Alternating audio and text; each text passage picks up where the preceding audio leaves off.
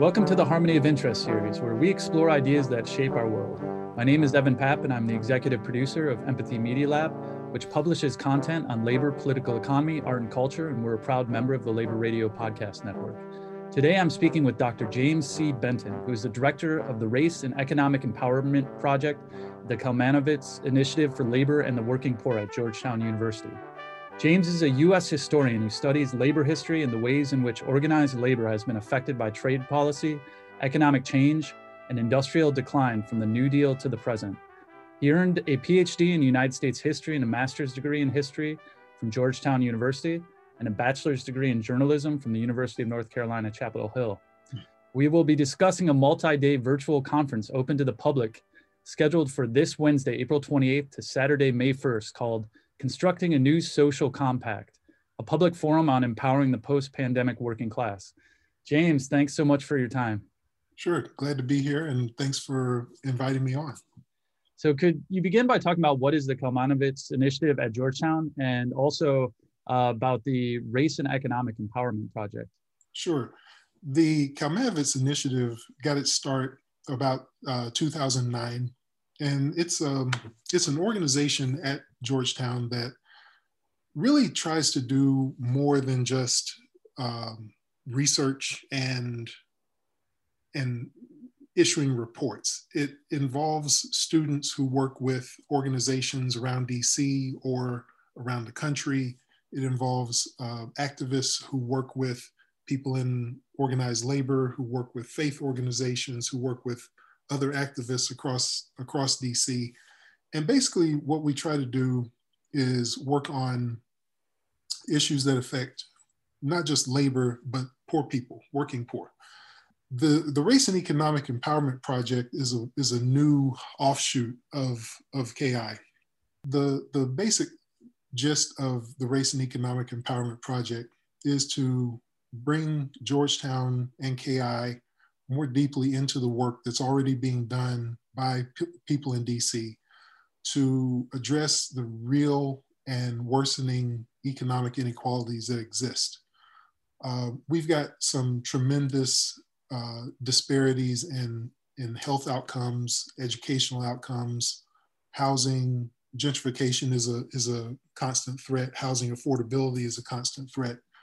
And so there are people in labor, there are people in faith organizations, and there are activists in different groups around town who are all working to halt this or to change it, alter it, because at the rate we're going, we really feel that it's not going to be very long before Washington becomes a city of people who can afford to live anywhere but choose to live there, and people who can't afford to live there but have nowhere else to go. And so, the Race and Economic Empowerment Project seeks to join in with those efforts and try to find ways to make Washington a more inclusive city economically for all.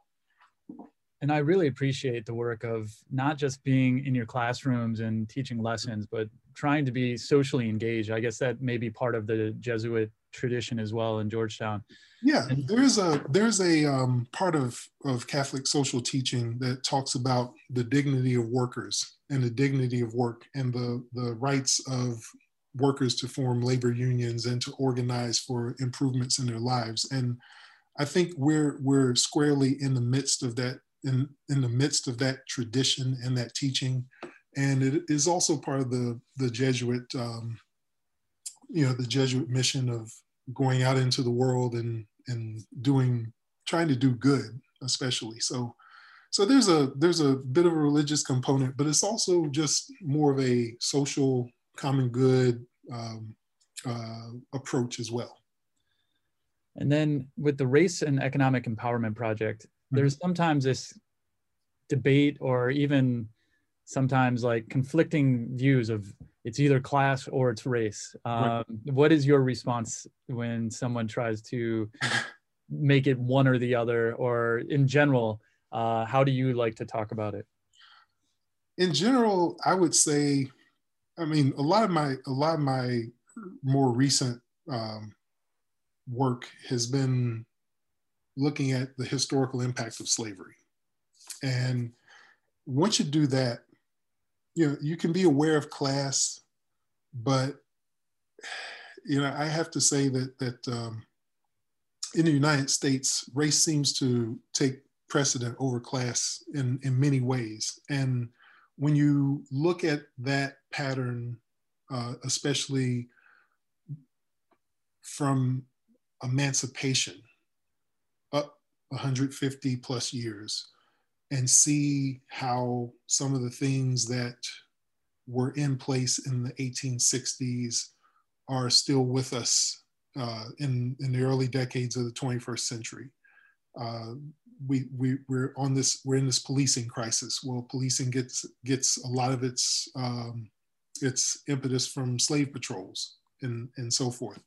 We're talking about mass incarceration. Well, a lot of the punishments that originated in mass incarceration also got its start back in the antebellum era. Convict leasing, things like that. Abuses of workers got their start through things like convict leasing. So whenever I hear the phrase, is it class or is it race, I find myself thinking, well, there's a little of both, but really I believe that that race takes precedent, mainly because of the work that I've done and the things that I've seen and learned. And I know it's not as detailed an analysis as one might hope, but that's where I come down on it. So this is a very big week for labor in the United States. There's a huge push to get senators to sign on to the Pro-Labor Protect the Right to Organize Act, known as the PRO Act. We have the 50th anniversary of the signing of the Occupational Safety and Health Act, which created OSHA. And then Saturday is International Workers' Day, known as May Day or Labor Day in most other countries. Yes. And you have this incredible conference that's going to be online. It's open to the public. Amazing panels, amazing speakers. So what was the impetus to organize this conference? Oh my goodness. We started talking about this last year in the midst of the pandemic, when we're all sequestered on Zoom in our relative locations.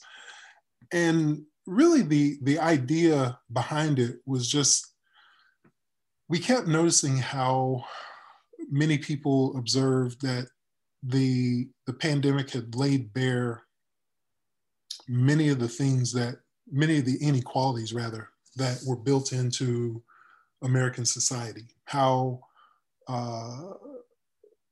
people were being affected based on their class status, their race, their location, the types of education they had, the types of jobs they worked, those sorts of things. And there was this feeling of, okay,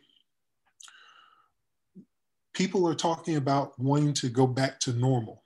And the more we talked about it, the more we thought, well, normal wasn't all that good to begin with for a lot of folks. And now we're in this upheaval. And also the election played a role, because this is middle 2020, and we don't know how the election is going to come out. So there are these things that are churning in the background that make us think, this is a time where you could see major crises, and you could see a possibility for change coming out of them. And that's basically where the impetus for this came from.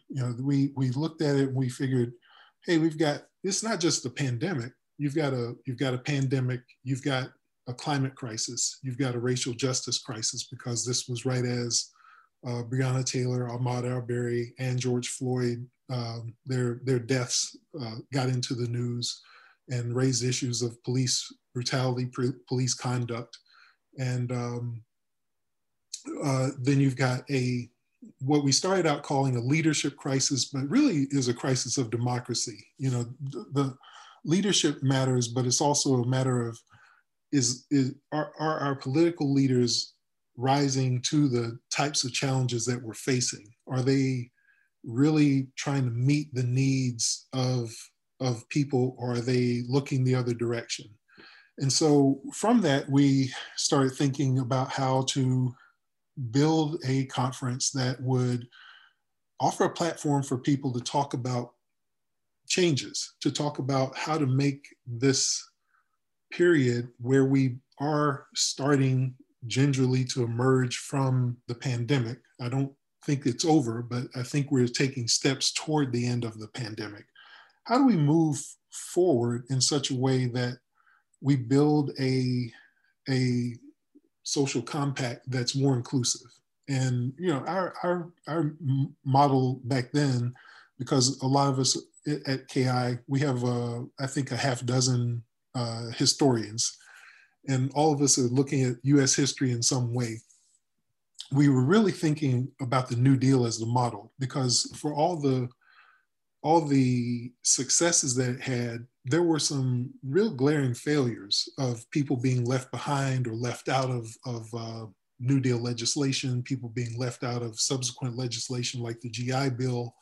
And those contributed to a lot of the economic inequalities that have been exacerbated over the past 4 or 5 decades. So that's basically where the thought came from, and we just built on it, and it began to gain momentum. And finally, 6 or 7 months later, and a lot of work, here we are. We've got this really amazing conference that has about 20 panels with 150 participants, and we're looking at topics like workers and democracy, the infrastructure of care, climate crisis, immigration, technology rights as workers' rights, and so forth. And I think it's going to be a really good thing for people to tune in and witness and think about as we go through this really busy week.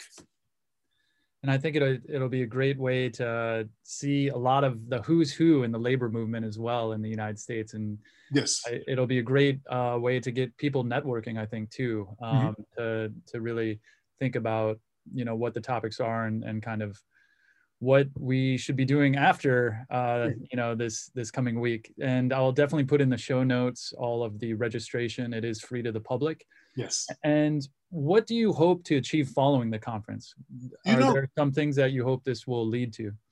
One of the things that we talked about, and I think we landed on, is that I would say we hope to instill a greater sense of purpose and a greater sense of urgency. Not that it doesn't exist right now, because there are lots of people in communities all over the country, all across the world, who realize that things can be better, and they're moving to make things better. But I guess one of the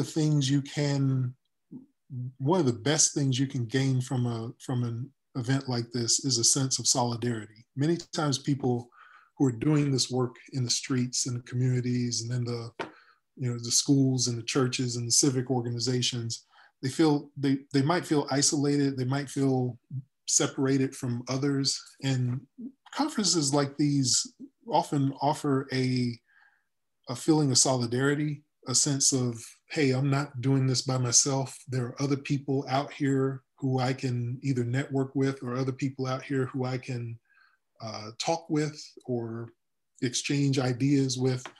And I think if that were to occur from this gathering, and not only this gathering, but subsequent gatherings, because this isn't just a one-time conference. We see it as the start, as the convening of a process that lasts about probably about another year or so, going toward the 2022 elections, to really think about what a new social compact means, how to construct it, how to put it in action, and how to what I said earlier. Instead of thinking about a back to normal, think about a new normal. How to create a new normal, from where we are now. And I couldn't agree more. This is a revolutionary moment. And the question is, which way is the wave going to break after this? And we need to put in all of our efforts and solidarity and working together to make sure it breaks in the most positive manner possible. Because there is also a huge opportunity to, you know, as you mentioned earlier, like question the whole paradigm of what got us here. And some of the other aspects of work is also, we need to connect the communities, the schools, the housing, jobs, everything is interconnected here. So it's the critical importance of coalitions, and not just coalitions of like-minded organizations, but coalitions of movements is really key. And I think people are doing that, but we can always use more of it. Especially at times like these, when we're faced with such big problems, and the response has been so cramped, you know, where people, instead of saying, okay, here's a problem, what are we going to do about it, how can we change it, instead, for the last few decades, it's been, well, we can't do this, we can't change this because this political group might be offended or opposed, or this legislative roadblock stands in the way. We got the pandemic, and suddenly Congress and the federal government found a way to literally create trillions of dollars overnight for all kinds of COVID relief. So don't tell me that things aren't possible. It's that you don't have the will to do it. And now with where we are coming forward in this pandemic and all these associated crises, we need more thinking like that, as opposed to this, well, we can't do this. I don't think people really want to hear that. They don't want to hear we can't do this. They want to hear how we can find a way to make change happen. And the civil society and the work that you're doing is going to help with that push. So yeah, we hope. I know we're running close on the time. And before we close, I have a couple more questions that are more focusing on your work and outlook. And I saw you have a forthcoming book published by Illinois Press called Fraying Fabric. Right. What is this book about, and when will people be able to read it? The short answer is we hope the book will be out in early 2022. The book itself is about trade policy from the New Deal to the present. And when I say trade policy, I don't mean a bunch of statistics about tariffs and things like that. What I mean is how workers saw trade policy in terms of foreign competition. I focus on the textile and apparel industry nationwide, which from the 1930s to the present went from being one of the largest manufacturing industries in the country, employing at one point 1 in every 7 manufacturing workers in this country, to now being maybe 180,000 workers total, textiles and apparel. So you've gone from millions of workers down to 180,000. And a lot of it looks at the trade regime that began in the New Deal. And it essentially argues that the federal government devoted a lot of attention to lowering trade barriers and promoting trade around the world, but didn't devote the same amount of effort to workers' rights and protecting workers' voices. And as a result, we've gotten all these trade agreements and trade policies that have hollowed out many communities across the country. And the result of that has been that workers who relied on manufacturing became wary of trade policy and eventually gave up on supporting politicians who backed those types of policies and wound up going for someone who vowed a new reaction or a new direction on trade policy. Unfortunately for them and for the rest of the country, that politician was Donald Trump in 2016. And trade wasn't the only issue that was behind his election. Of course, you know, there were many other factors, but for a lot of working class blue collar workers, that became an issue. Now, there's a distinction because white voters, white working class voters did go for Trump harder than their Hispanic and African American counterparts. So you have to put a race analysis in there. It wasn't just all working class voters, but there was enough of a significant swath of working class voters who went that way, among a number of other issues that wound up playing a role in the 2016 election. So it's a fascinating work, not because of that, but because you get a sense of how workers saw themselves and how workers saw the importance of trade on their jobs and tried to say something to stop it. You think of NAFTA. People were expressing these types of opinions in the 1950s and 1960s, well before NAFTA was even thought of. So, and even into the 1930s, they were expressing these types of sentiments. So it's important to remember that workers as labor had these really conscious views on imports and how they affected their jobs. And that's something I think that's been not lost to history, but something that we don't pay attention to as much anymore. So I think it'll be a fascinating thing. We just got to get it out into the world, and hopefully that will be sooner rather than later. Yeah, and having gone to school during the reign of the New Democrats and Clinton, and globalization was this completely positive thing. But as history has shown, it's been a race to the bottom, runaway shop. And I think it's just been a way to break the back of organized labor globally in some ways. And globalization, now people are starting to rethink. But as someone who grew up in a textile community in the South, in North Carolina, I saw firsthand, because a community that was thriving and had jobs, they weren't the best jobs in the world, don't get me wrong, but they were steady. And between the 1980s and the 2000s, those jobs vanished. And now those communities that had been thriving are struggling and scratching and clawing their way back to some kind of existence. It won't be the same, but it's immeasurably changed numerous communities around the country. You can look at all kinds of industries and you can see the impact of not just the New Democrats' policies, but also the policies of workers. I mean, not workers, policies of businesses who are all too eager to accept these types of deals. And in some cases, the impact of organized labor's decisions to support trade as a way of fighting the Cold War, for instance. So there's no clear villain, there's no clear hero. Labor, capital, and the state all bear some degree of responsibility for what happened in the last 80 years on trade policy.